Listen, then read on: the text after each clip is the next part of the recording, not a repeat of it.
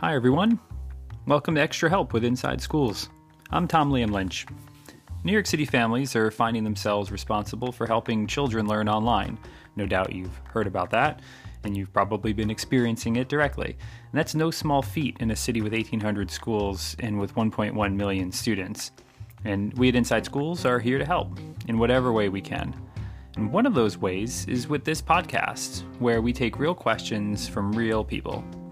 And in this episode, we take a question from Clara, the parent of an elementary school student in Manhattan. And she wrote in with kind of a string of questions, so let's hear them all. What should homeschool look like? How many hours?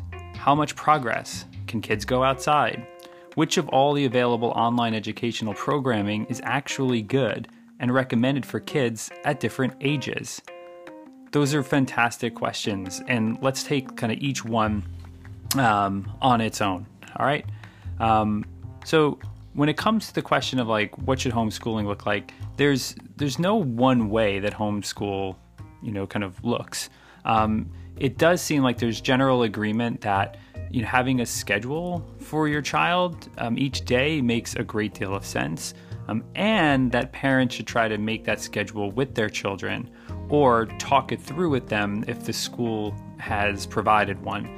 So let me just give you some examples from my own life. And at any point during this episode, you might hear the sounds of my own family doing their business, whether it's online learning or if it's or otherwise.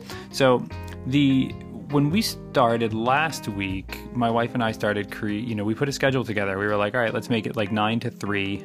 We made like a document with a table and was just like, let's just put half-hour increments down. And let's say, like, what are you doing kind of, in each half-hour chunk throughout the day? And what was important about that, and you're going to hear this over and over again, is like we invited our son to the table to kind of talk through it with us and to identify where he might want to, do certain things as well. And that's can be really important for kids at any age, but to be a part of the process. That goes for teaching too in the classroom. When I used to kind of review classrooms and support teachers, I'd always look on the walls to see whose handwriting was on the posters. Was it the teacher doing all of this phenomenal work, or was it of the students who were actually being given some autonomy and control over creating their own environment? And so the same is here when you're talking about making even a simple schedule for your child. Now, what also happens, though, as teachers are starting to figure out what this means for them and for their practice, you should start expecting to see something resembling a schedule coming home from schools. And when something like that arrives, and it might be super tight and like in time-based increments, or it might just be like a checklist of things to get done today. Whatever it is, go through it with your child and make sure that you yourself wrap your head around it as best you can also. But it's, the schools are figuring this out. And there's a wide variety of kind of quality when it comes to the kinds of things that we're seeing come home from teachers to students. And so, check it out with your child, talk through it with her or him. And if you have major questions about it, then it's totally appropriate to reach out to the teacher directly. We're going to go through, you're going to hear that again as well. Like reach out to the teacher, it's okay. Next, in terms of time, and the question, remember, was around how many hours actually. In terms of time, no honest teacher or school official is expecting families to do the work of professionally trained educators. Okay, so we all need to be realistic about this. And I'd also add too that at school, of the roughly 6 hours that a child is there on any given day, how much of that time do you think she or he is super focused and productive, right? Let's be realistic about what's going on here. In my home, we're aiming for roughly we have a 5-hour, 6-hour window a day. And increasingly that's being sort of framed by the work coming from his school and the way that the teachers are handling it there. That doesn't mean we just leave it up totally to them. We check in probably every half hour or so. We have, kind of parameters around if you need help at any time, this is how you get it from, either me or from my wife. But at the end of the day, you want to have a sense that like, a teacher friend of mine said recently, like, look, at the end of the day, did the teacher try to teach something, and did the students genuinely try to learn something? And so, I think that that's actually like a pretty healthy way to approach this, especially in the first couple weeks as everyone's figuring it out.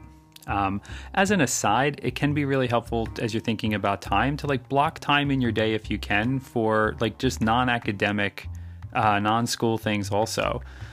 So if your child has a certain passion, like a certain, sport, or if there's a particular project they're trying to work on, like create time as well for that. Like that's okay as well.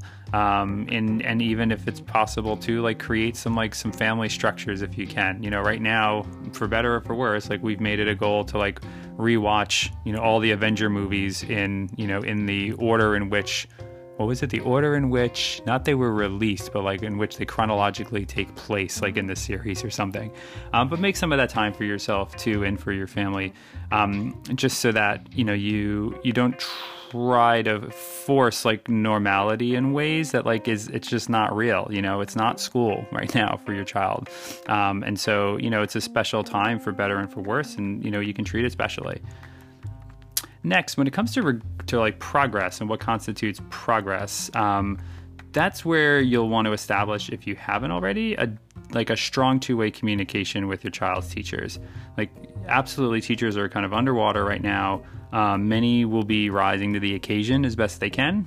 I'd say most are going to do the best they can to adapt.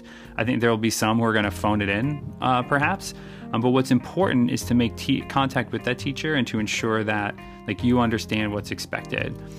So again, before doing so, like really review what your child is being assigned. Ask your child to explain it. Ask questions about, like I asked earlier, my son, I was like, oh, so when you do your Zoom calls, is the teacher muting everybody when they come on so that it's not like chaos at the start of like a meeting?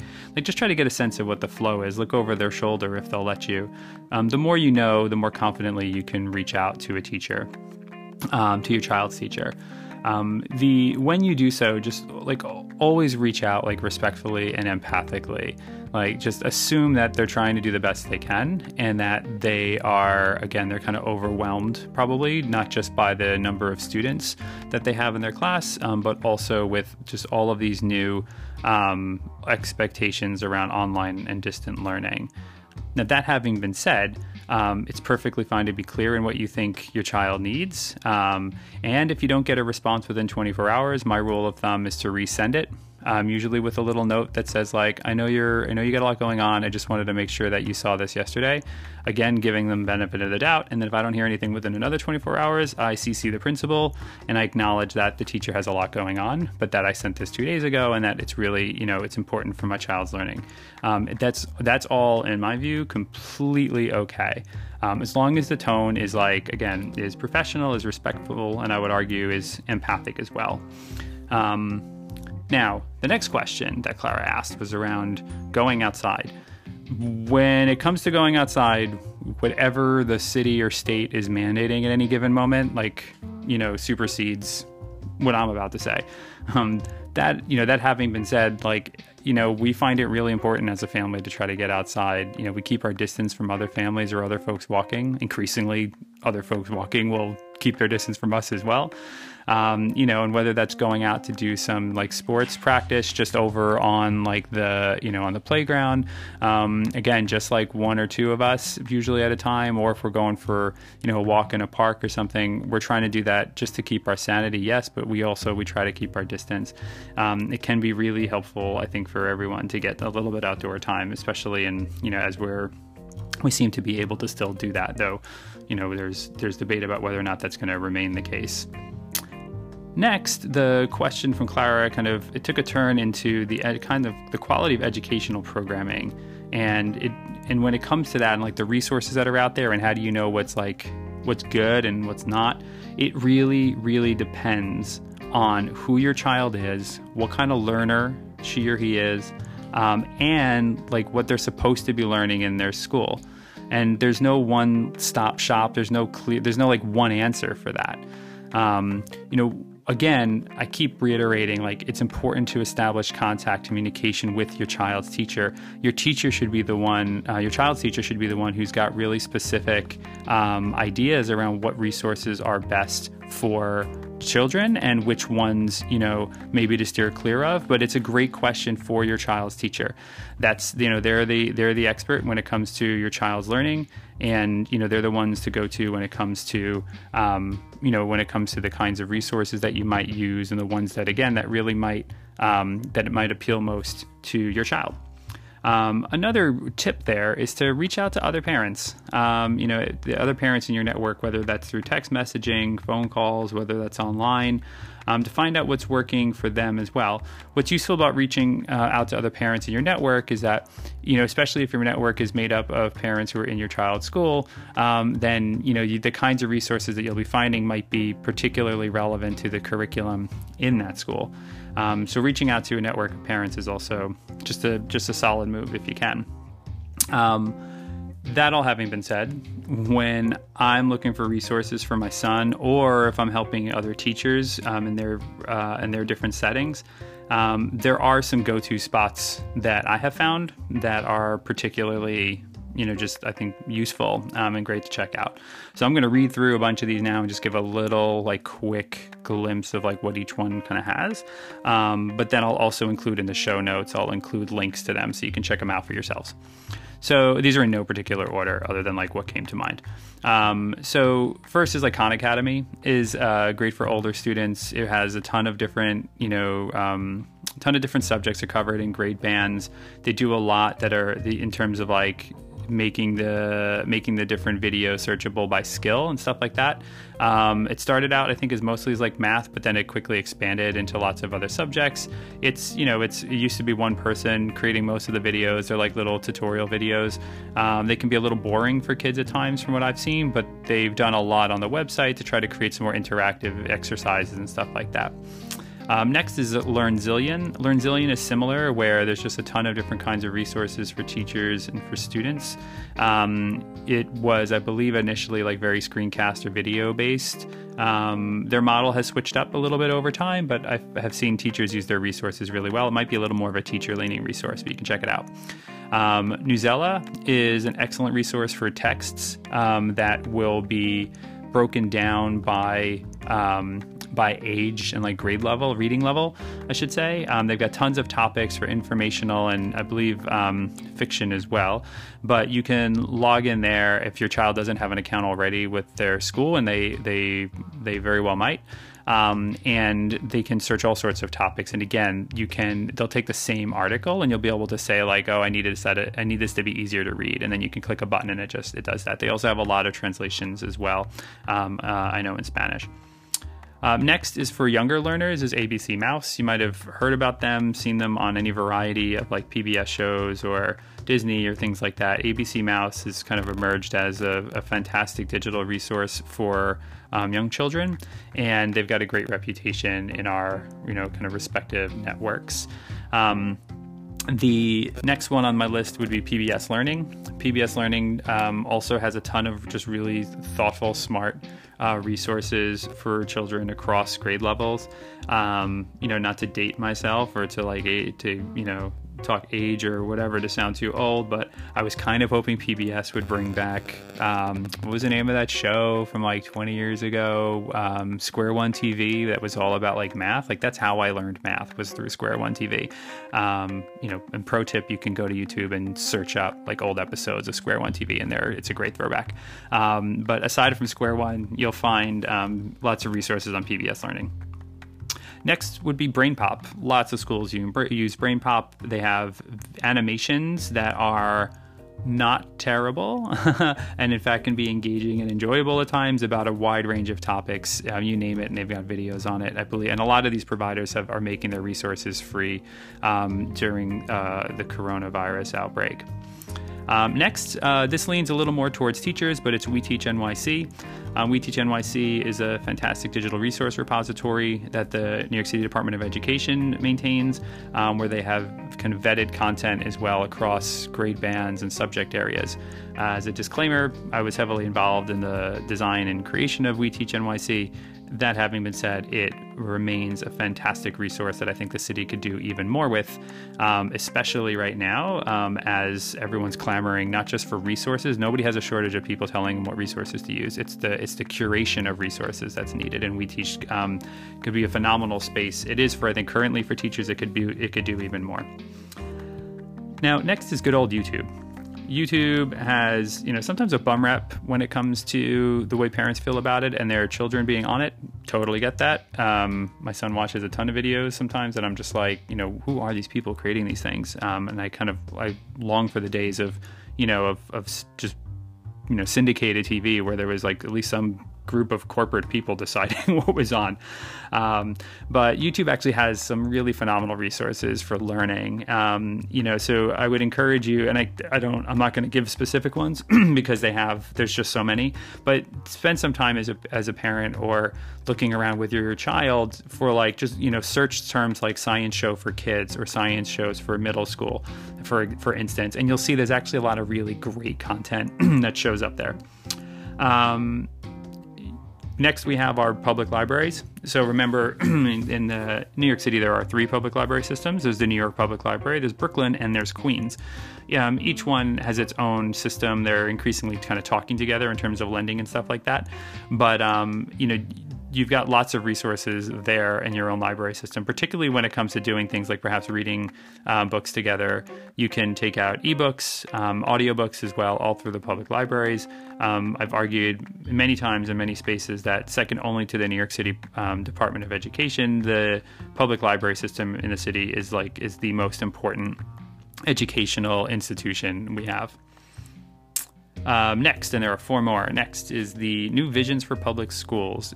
If you don't know New Visions, you should totally check them out. They have operated for decades now as a complement to the New York City public school system, sometimes functioning as almost like a district in and of themselves. And they are a network of schools that all around the city, public, charter, that have a shared vision and mission, kind of at a super high level. But New Visions, the central offices of New Vision, does a great job of creating curricular resources that are useful to schools, from what I've seen. And if you haven't checked out their resources as a teacher, you're missing out. You really should, especially their social studies curriculum is super smart. And they have lots of resources across the board. As a parent, nothing preventing you from going on, clicking around, see what they got, or handing the link to your child and being like, check this out, if they're on the older end.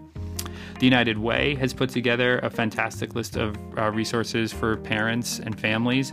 What I like about this list is it's not just educational in terms of these are educational, tools to consider, but it's also looking at things like mental health and other kinds of just kind of basic needs as well. EdSurge is a fave of mine. They're kind of an ed tech related website, but they do an excellent job of being responsive to the kind of zeitgeist of public education across the country at any moment. And they're doing a nice job of covering coronavirus, how families are trying to respond to it. And they do a nice job too of curating different tools and resources over time. So EdSurge is something I subscribe to, and I enjoy getting their newsletter every week. And finally, at the New York City Department of Education for many years, a woman named Lisa Nielsen has done just fantastic work in covering educational technology from lots of different angles. And Lisa has a blog called The Innovative Educator that, on which she really captures great tools, great resources, and a lot of folks go to her for expertise. And so if you've never checked out Lisa's work, I would highly, highly recommend her and her website. Okay, let me stop there. That's all for this episode. Clara, thank you so much for your question. I'm from Manhattan. I'm recording in the Bronx. That's might be it for this episode, but that doesn't mean our engagement has to stop right here. So for everyone listening, we have lots of resources and tools over at InsideSchools.org, where you can find independent reviews of the city schools, and you can sign up for our weekly newsletter. You'll also find us pretty active over on Facebook and on Twitter. And finally, please consider subscribing to our podcast, and if the spirit moves you, leave us some feedback. We're hearing some great things already that that makes us feel like we're going down the right path here. So just keep the feedback coming. Start to subscribe and like as it gets distributed across some different channels, and really tell us what else might be of use to you. You can contact us through any of those channels I just mentioned. You can @ me directly on Twitter @TomLiamLynch, and you can find me online at Tom Liam Lynch most places. But the more kinds of questions we get from more people, the more we can see what's worrying you, and the more we can try to help. All right, so until next time, we'll see you online. Thanks so much.